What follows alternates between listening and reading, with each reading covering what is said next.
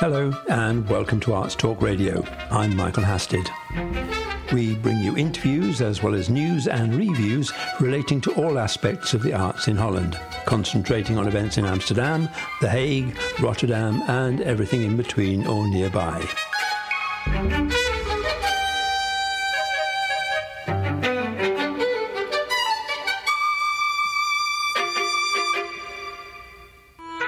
Arts Talk Radio Online. Interviews and features on the arts in English. This week's programme is dedicated to the Delft Fringe Festival. I met with organiser Rolf Funken just before the festival opened at a company get-together and spoke to him and a couple of the performers. Because of the dreaded coronavirus, the 2019 festival was cancelled altogether, and last year's festival took place only online. So I imagined Rolf was very glad they were finally back live. Yeah, it's so fantastic that we can go back live. Were two difficult years. Yeah, you more or less held the festival online, a virtual festival.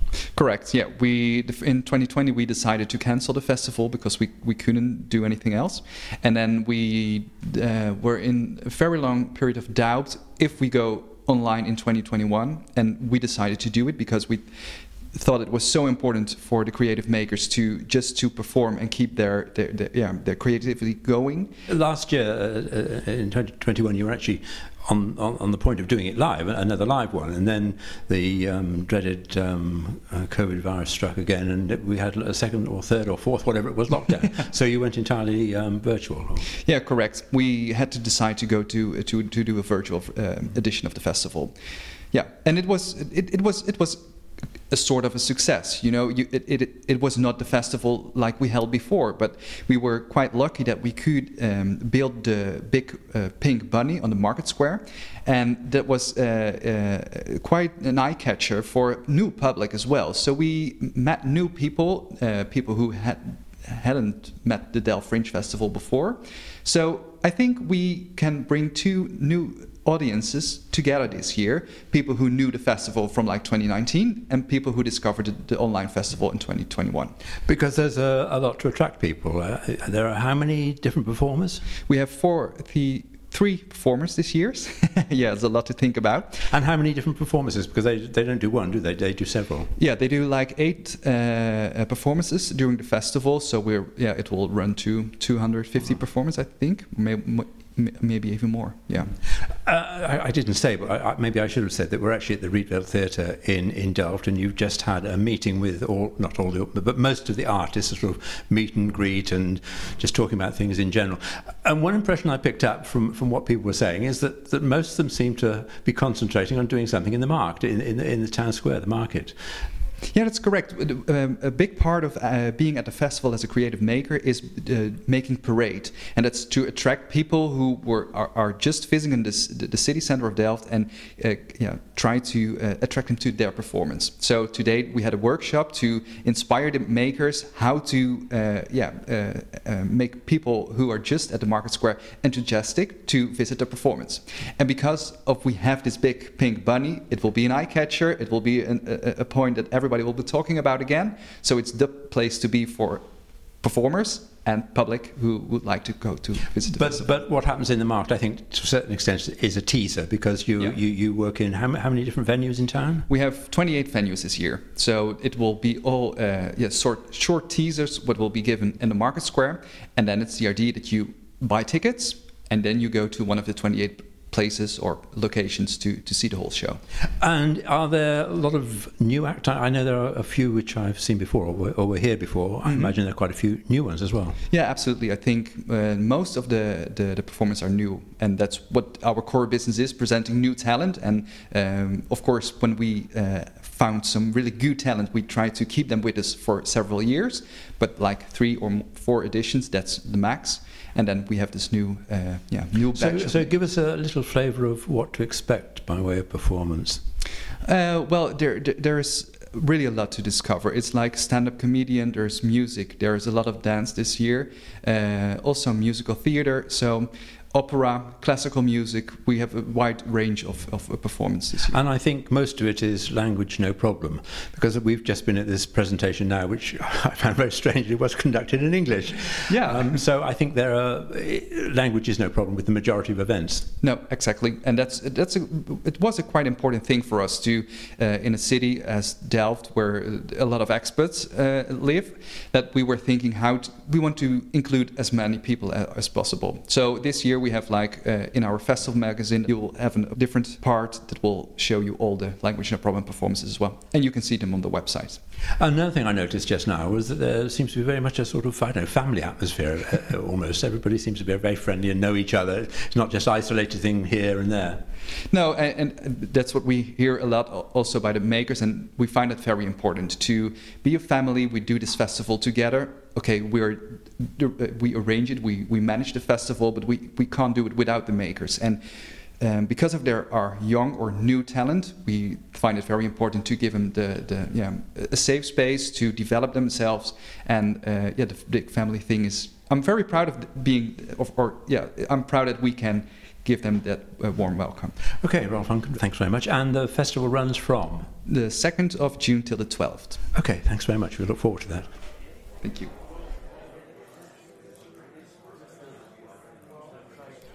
I'm now in the room in the Rietveld Theatre, where most of the performers have just had their pre-festival meeting, and I'm with a couple of young makers who are reviving a once very popular dance form. Hello, my name is Doortje Peters. And my name is Robin Lee. And together you are known as the Tappinit Collective. Yes. Now, you do tap dancing. Tap dancing, is it a bit old-fashioned? Not at all. But I realized that you can think that it's old-fashioned, but it's not old-fashioned. You just have two drumming percussion instruments on your feet, and you dance, and you can make any move that you want. You can make any rhythm that you want, and any theatrical situation that you want. So that's how we approach it. But with tap dancing, you think of people like, I don't know, Fred Astaire and Ginger Rogers and Top Hat and Tails. So how is your performances different? Well, I think for us, they are still alive. They were very great tap dancers. It's just that the fact that a lot of people have this association makes it harder for us to show that tap dance is more like an instrument to tell your story. So nowadays, I think not just for us, but for many tap dancers, it's more an instrument than a show that Fred Astaire did. He was more of a showman, and it was a different time. Now we have more time of individualistic approaches and more experiment, less show. So that's also how we managed to get through the tap dance development. Like first you take classes, and then you have a while when you're hitting puberty. You're like, this is not cool to do because it's old-fashioned. Everyone is making jokes about you, and then you find this way that this is my way to express myself and tell my story. It's just an instrument like any other instrument. And where did you learn your tap dancing?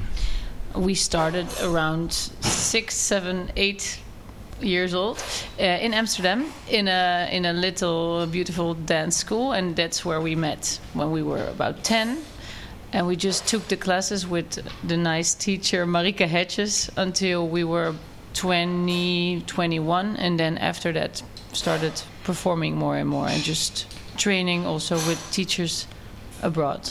And you're going to be at the Fringe Festival in Delft this year, and last year you were here but only online, and you won the prize for, what was the exact prize?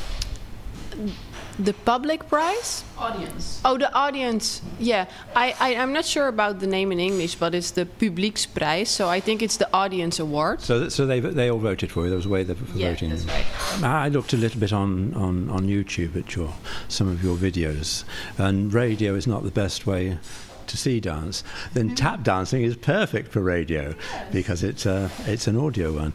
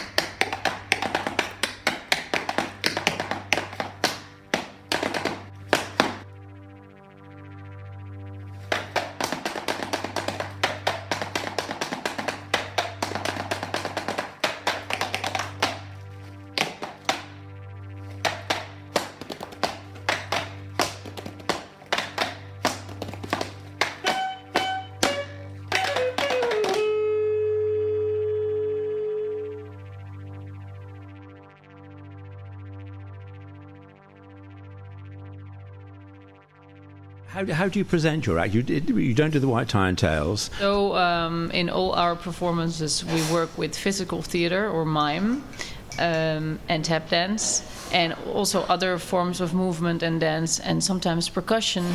We really like objects, making rhythms with objects, or just animating objects. So actually, there's a lot of different disciplines in our performances, but they melt together in a way.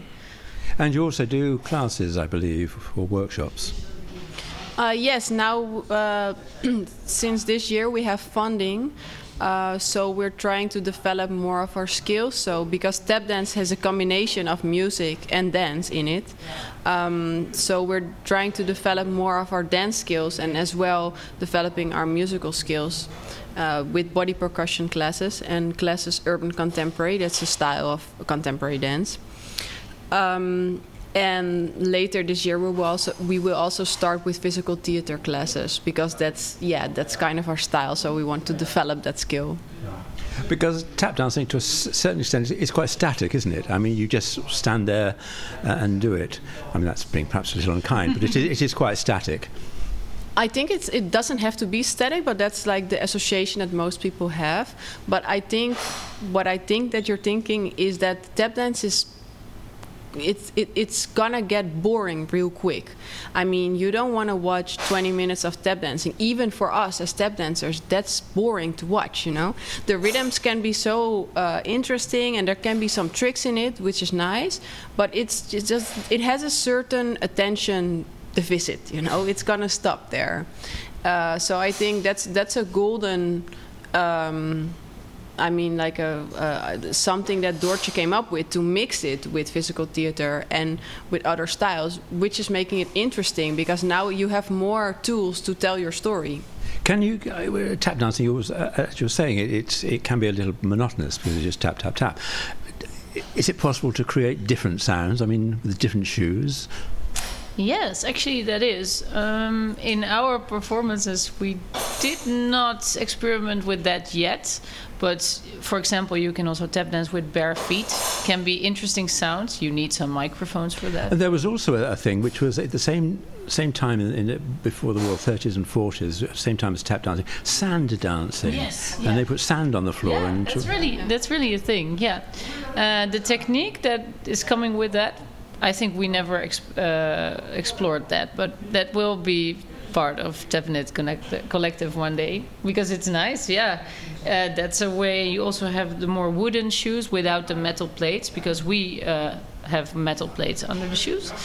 You can have wooden shoes or soft shoes. That's normal dancing shoes or bare feet. Or anything you can. Okay, so you're at the Delft Festival. I mean, I think you're throughout it. You don't just do one performance, do you? You do several throughout the festival. We do a lot of. I think there are 14 or 15 in total. Yeah, we're several days, several times a day. So we're gonna be the lead this year because we won the audience award last year. So we're gonna be playing a lot. That was Doortje and Robin of the Tappinit Collective, who are headlining this year's festival with their show Doomsday. Arts Talk magazine provides the perfect companion to Arts Talk Radio, with reviews and previews in English of cultural events in Holland. Whatever your interest in the arts, our international team of writers will always provide something new and exciting to see online. That's Arts Talk Magazine, all one word, .nl. artstalkmagazine.nl. We first saw double bass player, poet and performance artist Jonathan Nagel at the 2018 festival. Well, Jonathan is back this year with a new performance which coincides with the release of his new album, both of which are called Eventually. Yes, that's correct. And your performance is, you're a bass player. Yes. And you play your bass solo, and there's a dancer. Exactly. And I think in the case of Eventually, there's a lot of spoken word as well. the project has many different aspects to it, and one part of it is a music album which I recorded, and then I made a series of films which are going to be released with the album together, and then there's a live show, and there is poetry, and so there's all these elements, but they come in different combinations. So the poetry is part of the recorded music album, but it's not actually part of the live performance. But the live performance is a dance piece with music and a light show. And this is all your own work. Do you do the choreography as well? Well, the choreography I developed in collaboration with the dancers. And do you always work with the same dancer? It's usually one dancer, isn't it? There is one dancer in each performance, but in the project as a whole, I worked with 3 different dancers, and so the album I recorded has 3 different musical pieces, and for each piece I worked with a different dancer to make a particular choreography for that piece. But the performance is you playing a bass and a dancer? Yes, I'm performing shows with each one of these dancers, but in each show there's only one of the dancers, so it's a solo dance and solo music. And I'm considering to maybe in the future try and work out a concept to also have a show where actually all 3 dancers which are part of the project might be part of a live performance. But I think it's quite unusual to have a double bass, a string bass, as the focus of attention. Yeah, that's for sure. And well, I mean, that's the instrument I picked when I was much younger and that I studied, and now I have all these visions for sounds I want to create and make. But the bass is always the big instrument at the back, which nobody takes particular notice of. Yeah, sure, that's the traditional role, but So therefore, to have a solo bassist, because it is an incredible instrument, and it's more than just boom, boom, boom, boom. There's a lot more you can do with it. Definitely. And you've been studying, I mean, since you were a child, I suppose? Yeah, I started as a child with lessons in classical music, and I played in orchestras, and then I went to conservatory and I studied jazz music, and so I have a lot of different influences, and lately I work a lot with electronic music and more like contemporary experimental sounds. But do you still do jazz and classical? Yeah, jazz definitely, classical not so much lately, but I'm in and out of different scenes, and for my own music I try to combine all these different influences, because I generally have a problem with putting arts in particular boxes or genres. I feel there's a general tendency of there's venues for this and that style and audiences for this and that style, and I don't see such a clear separation. Yeah. I think it's all related. So you're German, and yes. You're based in Amsterdam. Yes. And I think also you still have a foothold in Berlin.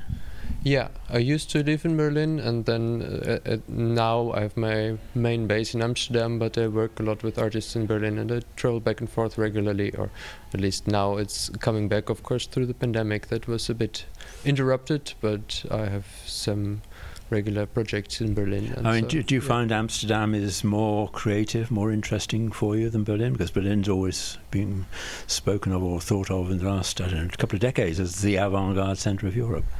In general they are very different in all kinds of senses, and actually I find honestly Berlin more creative and inspiring and interesting, but I find Amsterdam a lot more convenient to live. It's much smaller, it's more organized and more peaceful, and it gives more of a kind of it's easier to find some kind of balance and structure. I find Berlin is extremely challenging in just what you get exposed to in everyday life, and I rather live in a more small and peaceful place and then travel to the bigger adventurous urban cities. I think this is the wonderful thing about Holland in general. It is very convenient.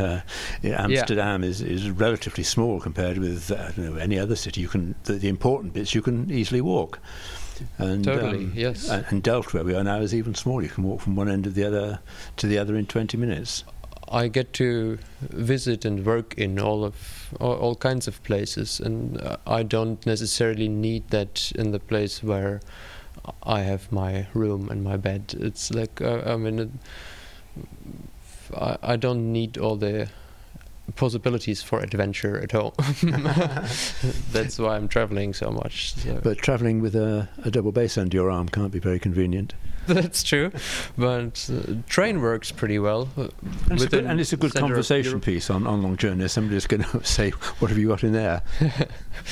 Yeah, it always brings up conversation in public space, and especially in trains. I mean, it's like every time I take a train, there's someone who asks me about what is that, a guitar or a violin or whatever, and I don't know. It always brings up conversations and confusion, and so it's a good way to get in touch with people and talk with them about music and about the things I do. And the Delft Fringe Festival, your show eventually is on where and when? It is on the 3rd, 4th and 5th of June, which are right in the beginning of the festival in a place called Sigarenfabrik. And then it is again on the 12th of June, which is the last day of the festival. Can we play one of the spoken word tracks, the one Not Much of a Moon? I think that would be quite a good one to play us out on. Yes, totally. Okay. Yeah. Thanks very much. So this is Jonathan Nagel and Not Much of a Moon. There can't be much of a moon in the sky, she said. All I see is darkness.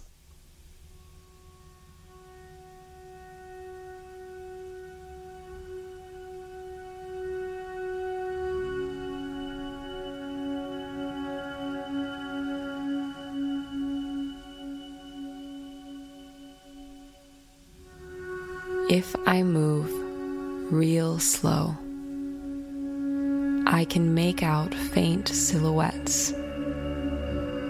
But when I turn my head, they drift away.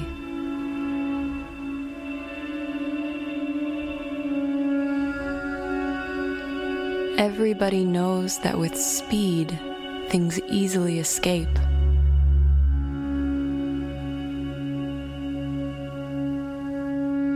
If I want to catch a butterfly, I better be slower than the wind.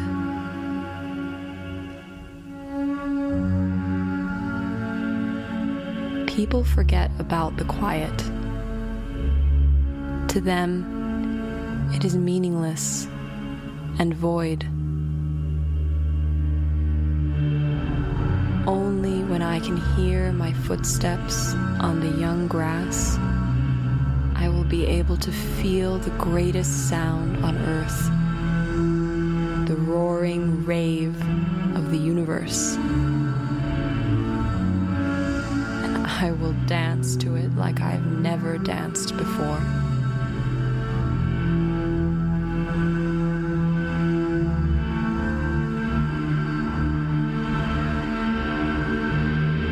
When the bell rings 12 times, and there is not much of a moon in the sky,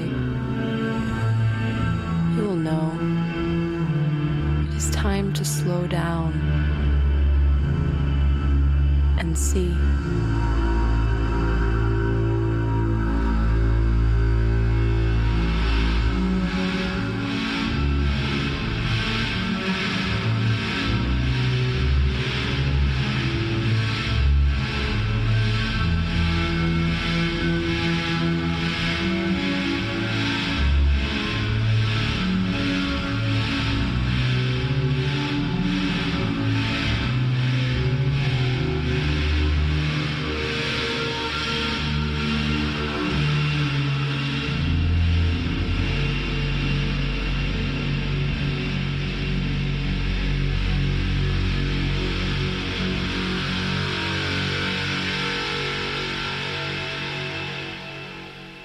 That was Jonathan Nagel's Not Much of a Moon from his new album, Eventually, which is also the name of his performance at this year's Delft Fringe Festival. The reader was Ruby Francis Jones. The festival runs from the 2nd until the 12th of June at venues all over town, and with more than 40 performers and lots of new talent, there's going to be plenty to see. Of course, we'll be reporting on it extensively in Arts Talk magazine. But that's all from Arts Talk Radio for now, so until the next time, it's goodbye. I'm Michael Hasted. Bye.